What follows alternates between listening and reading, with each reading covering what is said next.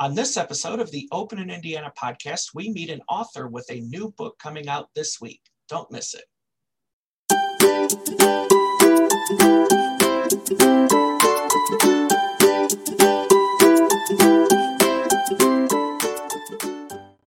Welcome, everyone, to the Open in Indiana podcast, where we feature the people, places, and events that make Indiana a great place to live, work, and visit. Today, our guest is local author Graham Honaker with a new book coming out this week. Graham, how are you doing today? I'm doing great. Thank you, Ryan. Appreciate you having me on. Well, thank you for being our guest today. Graham, we met through a Facebook group here recently, and you have a new book coming out called The Cinderella Strategy. Would you like to tell us a little bit about that book? Yeah, I'd enjoy that greatly. We've got a new book coming out. I've got a co-author named Jerry Logan, who actually lives in Boston. We've written this book virtually over the last year, given the pandemic and the inability to travel. But the book really chronicles Butler University's rise as an institution, with the notion that the basketball success really provided this catalytic or front porch effect to expose the country and beyond a window into this great university that was once a bit unknown here snug in the Butler-Tarkington neighborhood, and really traces how that strategy actually goes back to the late 1980s. You hit lightning in a bottle with back-to-back Final Fours in 2010 and 2011.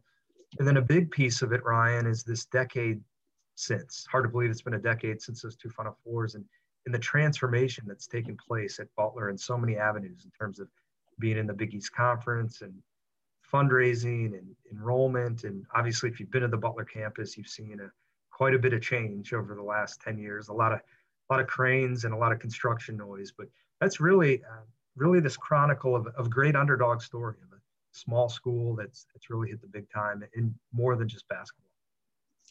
And so, Graham, what is your background?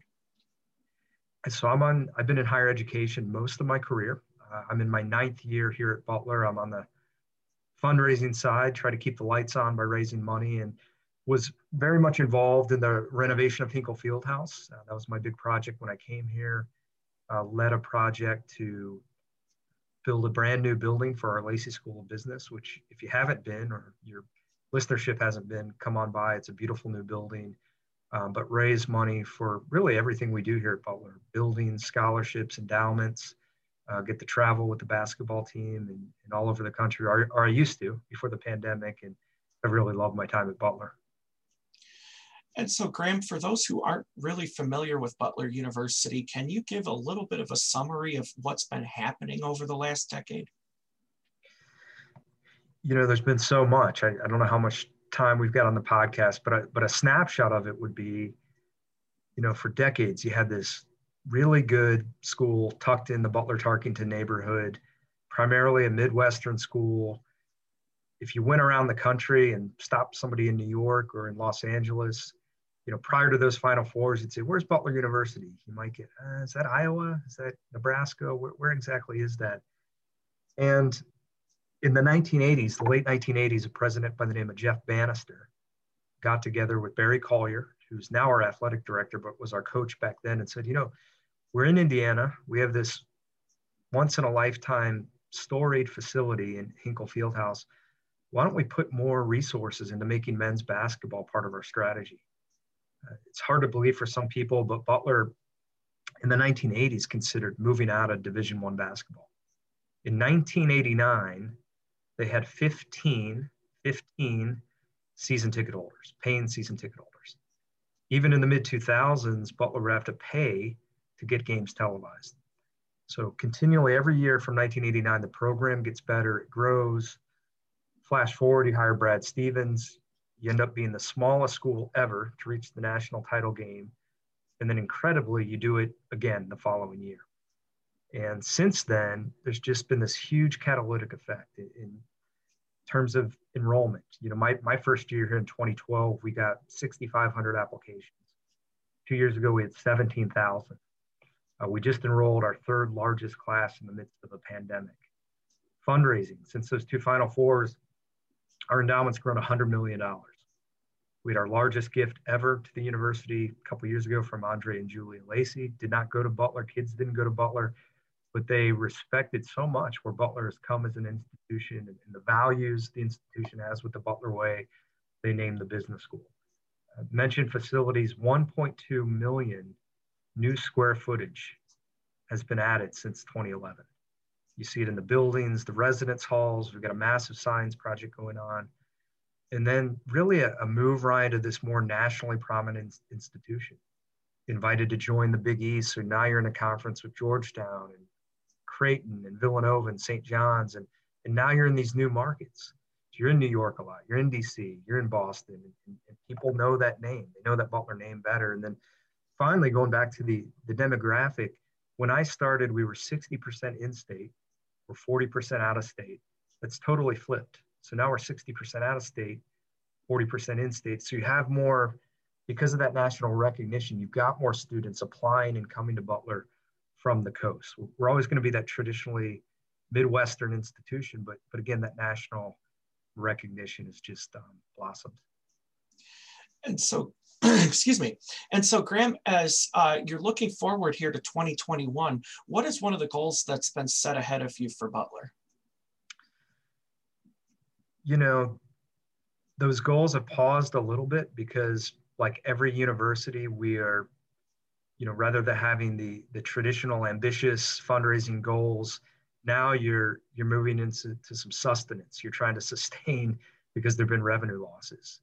An example being on the athletic side, because we're capped at 1,500 this year rather than having 9,000 people in Hinkle.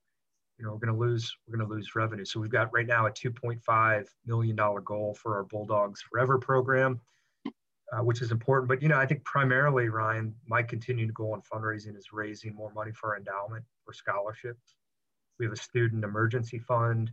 So many families have been impacted by the pandemic.